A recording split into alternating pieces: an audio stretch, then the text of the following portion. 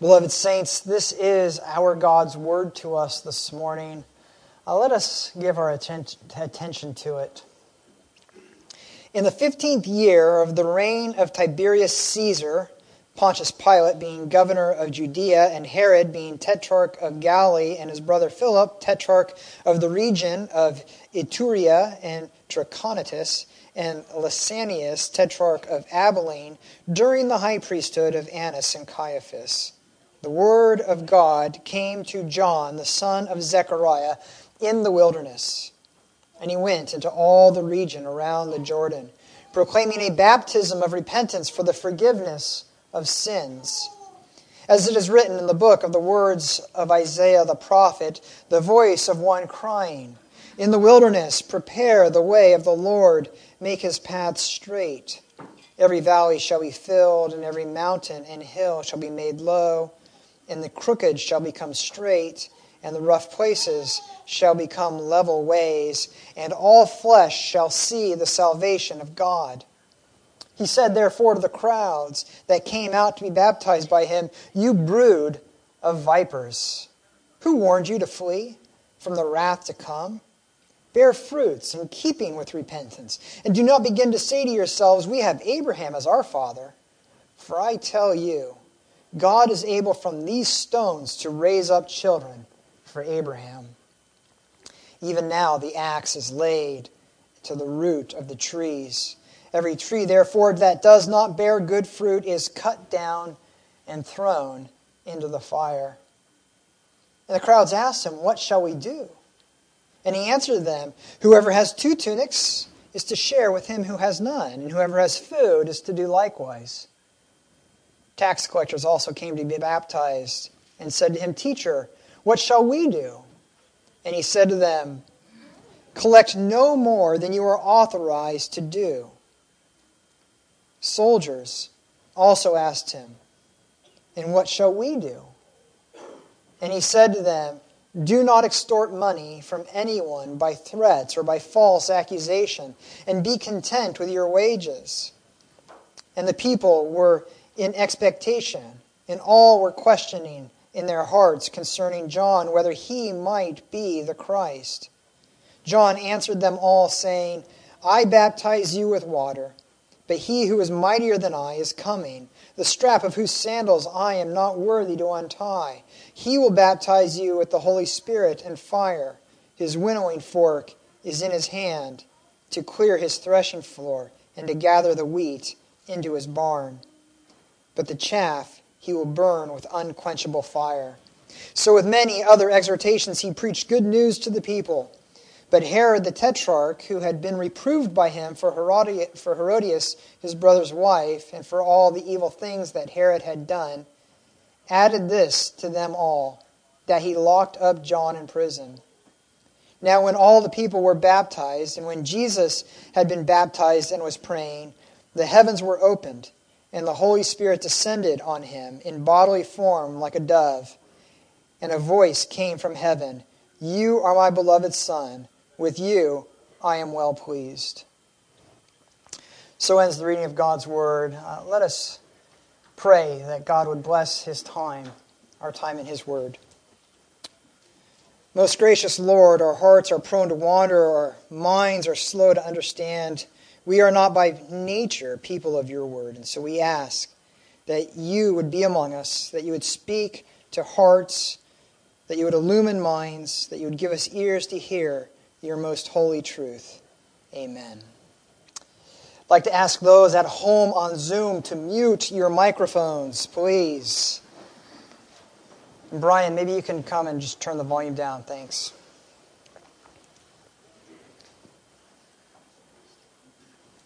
Blessings and curses. That might have something to do with our passage.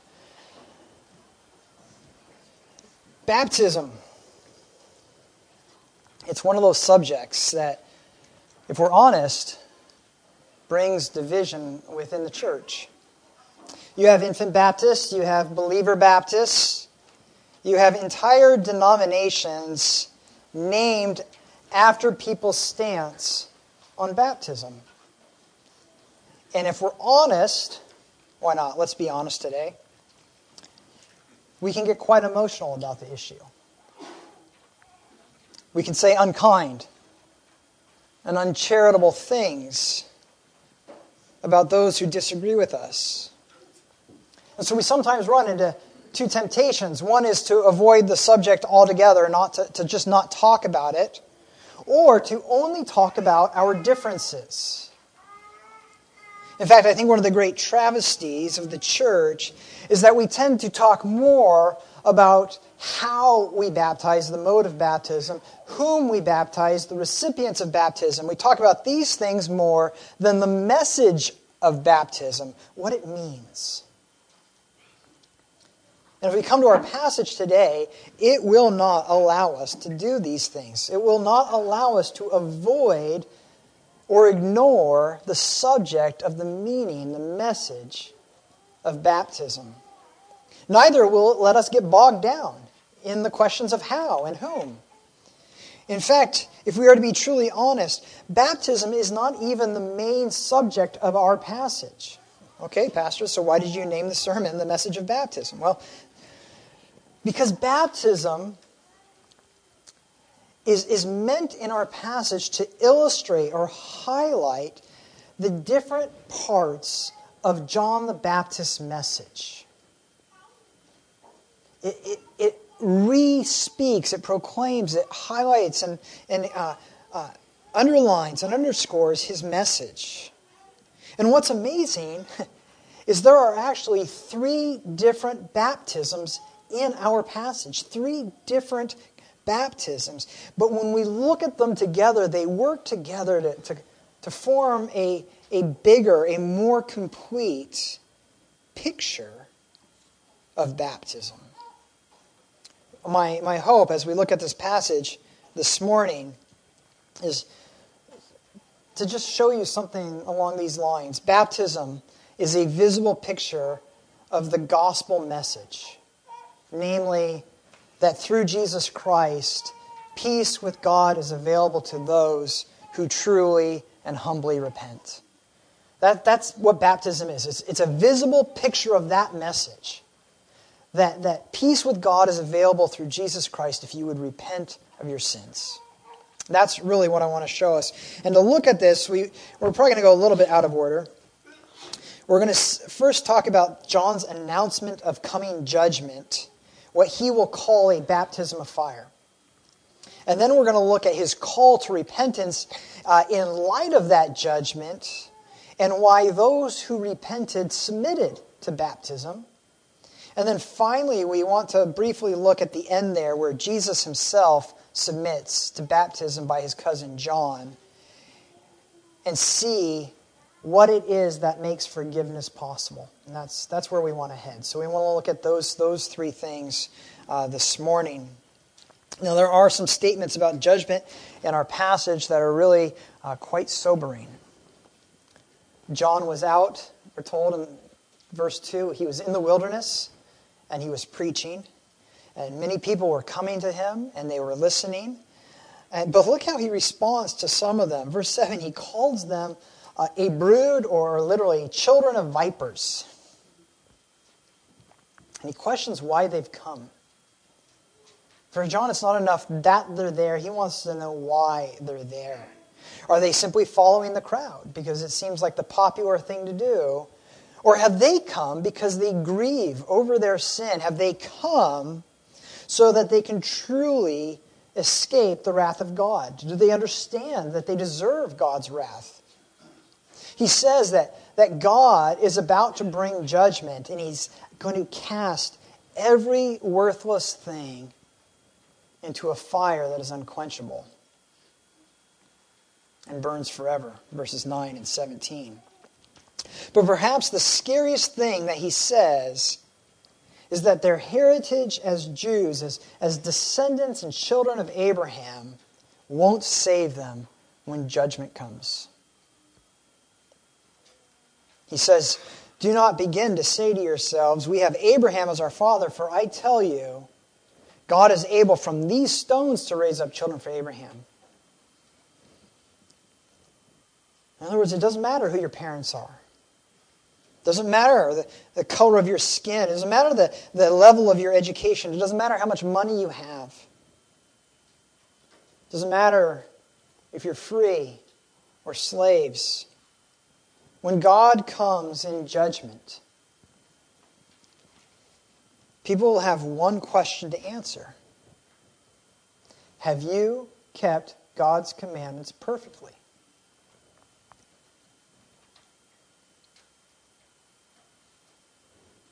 John says when Jesus comes, judgment is coming with him. And John's job is to prepare the people for that coming.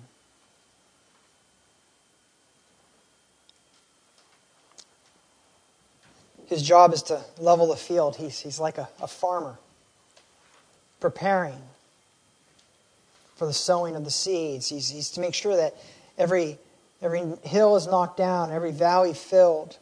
He's there to make sure that everyone understands that social status, family pedigree, and wealth are neither an asset nor a hindrance, that they are all level and equal before God. And to highlight this, John says that Jesus will baptize with the Holy Spirit and with fire. Verse 16.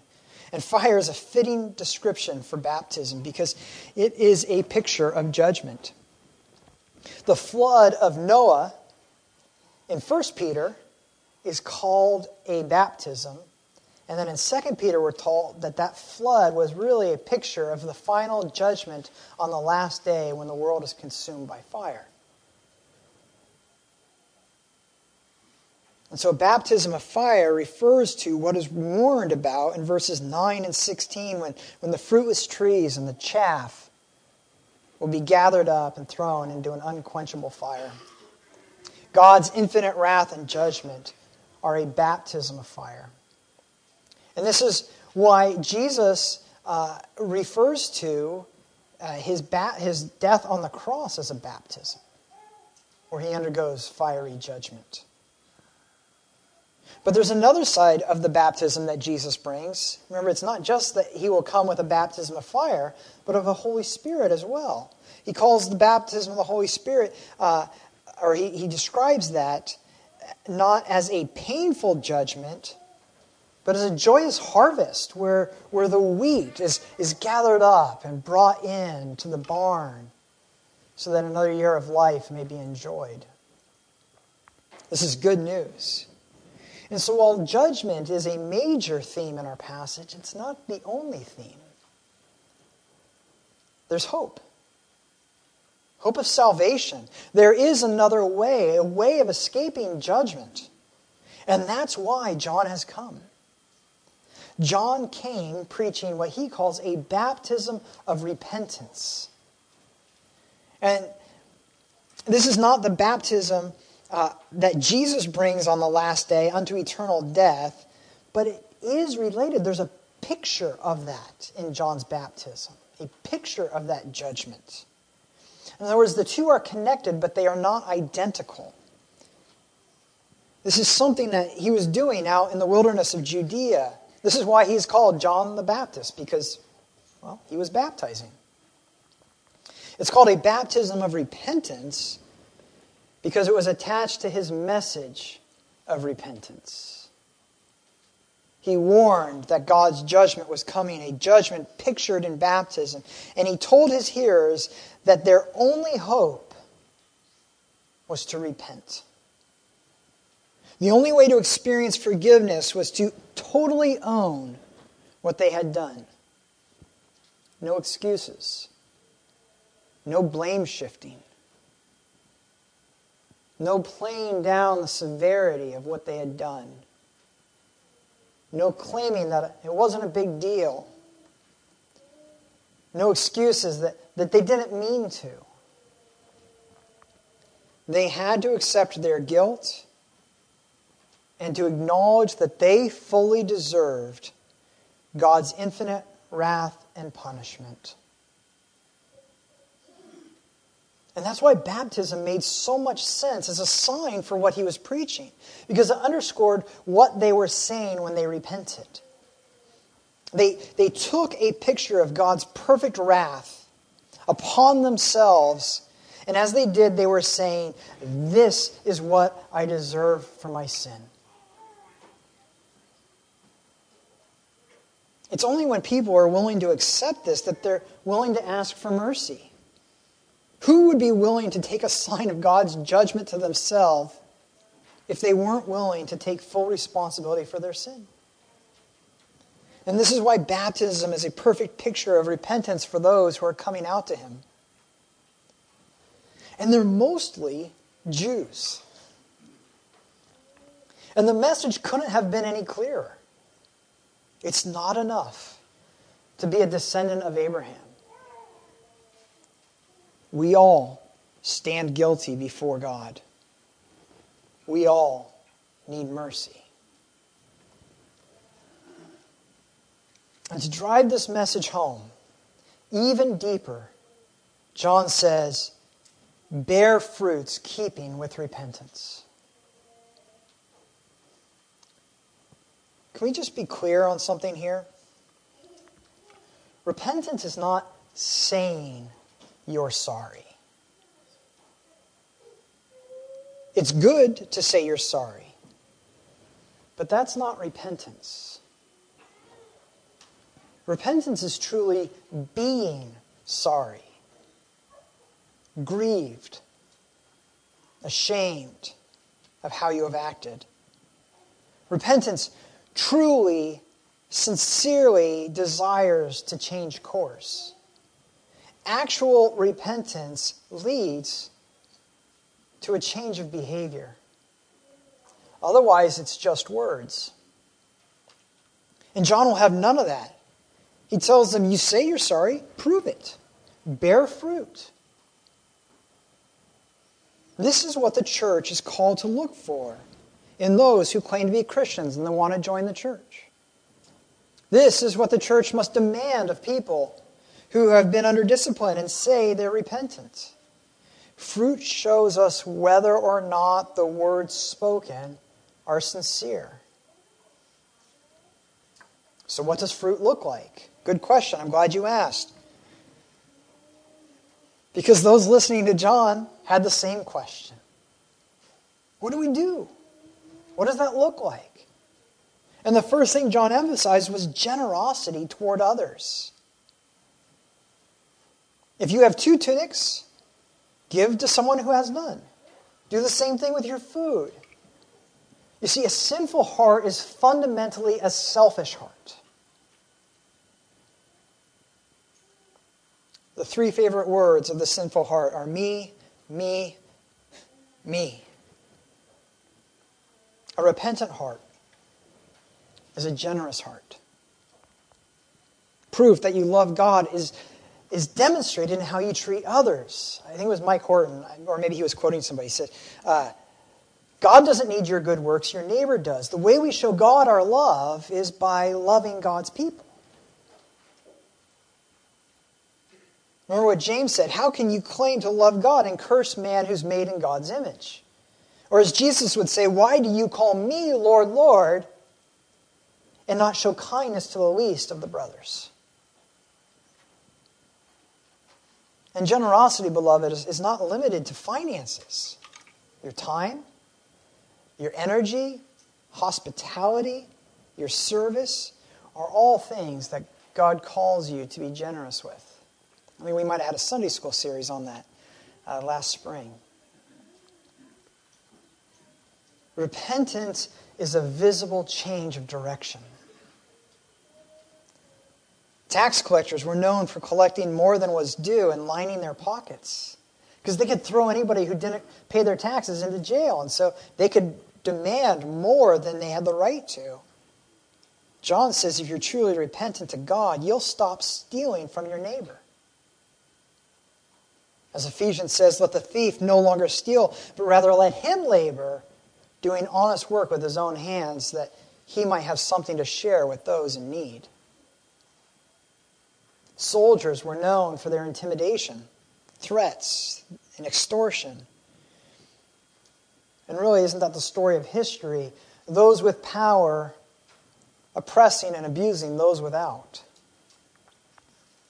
And John says if you love God, You'll protect, you'll advocate for those who are weaker than you. You will not abuse or exploit them. And this isn't the first time God has said this. Remember what he said through the prophet Micah. He has told you, O man, what is good. And what does the Lord require of you? But to do justice, to love kindness, to walk humbly with your God. In other words, repentance is not hard to determine. Because when repentance is genuine, it's easy to see. Our problem is that we hear people say they're sorry and then we strain our necks looking for evidence. But a humble and a contrite heart is easy to identify. Because it doesn't blame others. It accepts consequences. And it makes progress towards change. I didn't say it's perfect, but it makes progress towards change. A repentant heart never says, I said I'm sorry, can we move on? All of this is to say that what God looks for is a changed heart. He's not interested in your nationality, your background, that you can trace your lineage to Abraham or King David. Did you notice that John speaks to soldiers? Most of them were probably Romans, not Jews.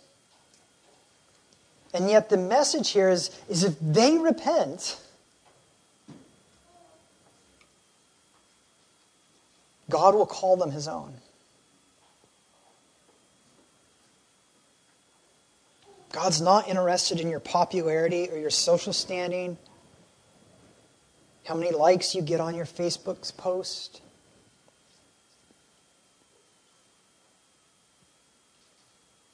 He spent his time with those who were hated, those who were neglected, those who were outcast. He spoke with tax collectors, and they were hated by everyone. But if they repent, if a tax collector repents, God calls him his own. He's not interested in your wealth, whether you have 2 tunics or none. It doesn't matter. It's how you handle the gifts you've been given that shows your heart.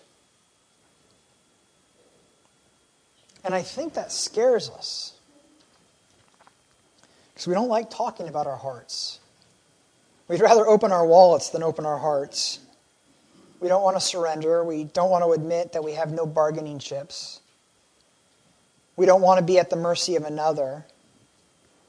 But that's the only hope. It's through repentance that we experience the forgiveness of sins, verse 3. He came preaching a baptism of repentance for the forgiveness of sins. It's the only way, verse 7, to escape the wrath to come. That's what John's baptism was all about. This is the message it underlined. It was a picture of God's judgment on the last day. And to willingly take onto yourself that baptism was to acknowledge that you deserve a baptism of fire. It was to acknowledge that your only hope is mercy. That's why baptism is a fitting companion to repentance. But we're still left asking, how?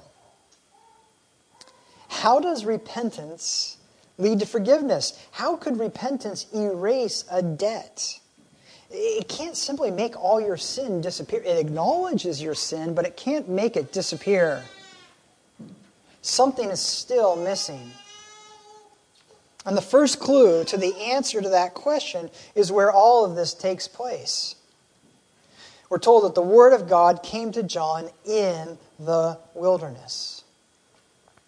The wilderness was the place of exile and banishment, of danger. It's where the bandits and the wild animals were. It's where the unclean lepers were sent to roam.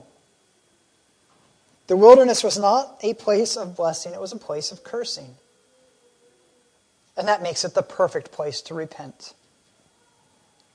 Like baptism, it was a picture of what we deserve. To leave the safety of the city and to venture into the dangerous wilderness to be baptized requires a serious desire to repent. But look at look at verse 4, quoting Isaiah. We see that the wilderness is where the playing field is leveled so that the Lord can come and all flesh can see salvation.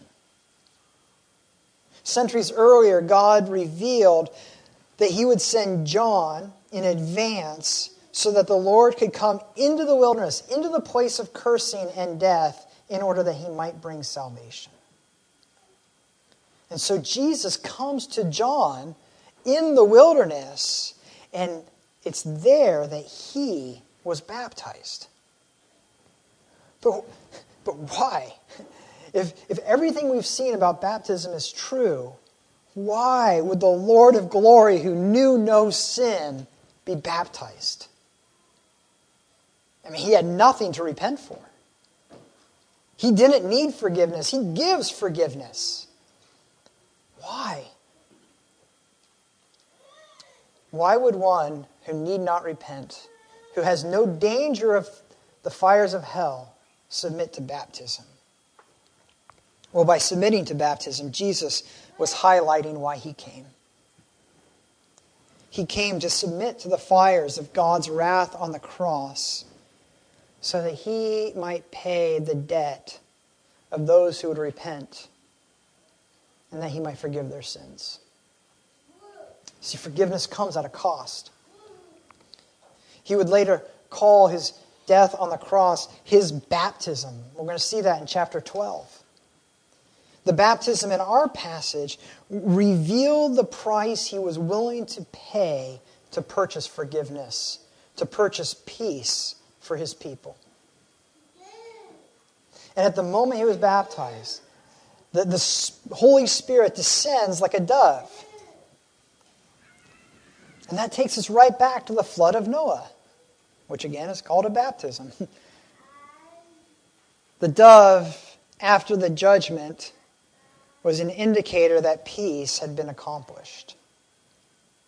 And through his death, through suffering the fires of judgment and wrath, Jesus purchased the right to give the Holy Spirit to those who come to him in repentance, to give them peace, not judgment. The Holy Spirit gives eternal life to those who receive him. Jesus was baptized with fire so that he might baptize those who repent with the Holy Spirit. This is why he came. And this is what his baptism in the wilderness by his cousin John anticipates.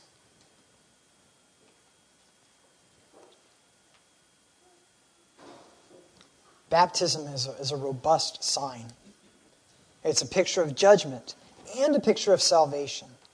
It's a sign of repentance and a call to repentance.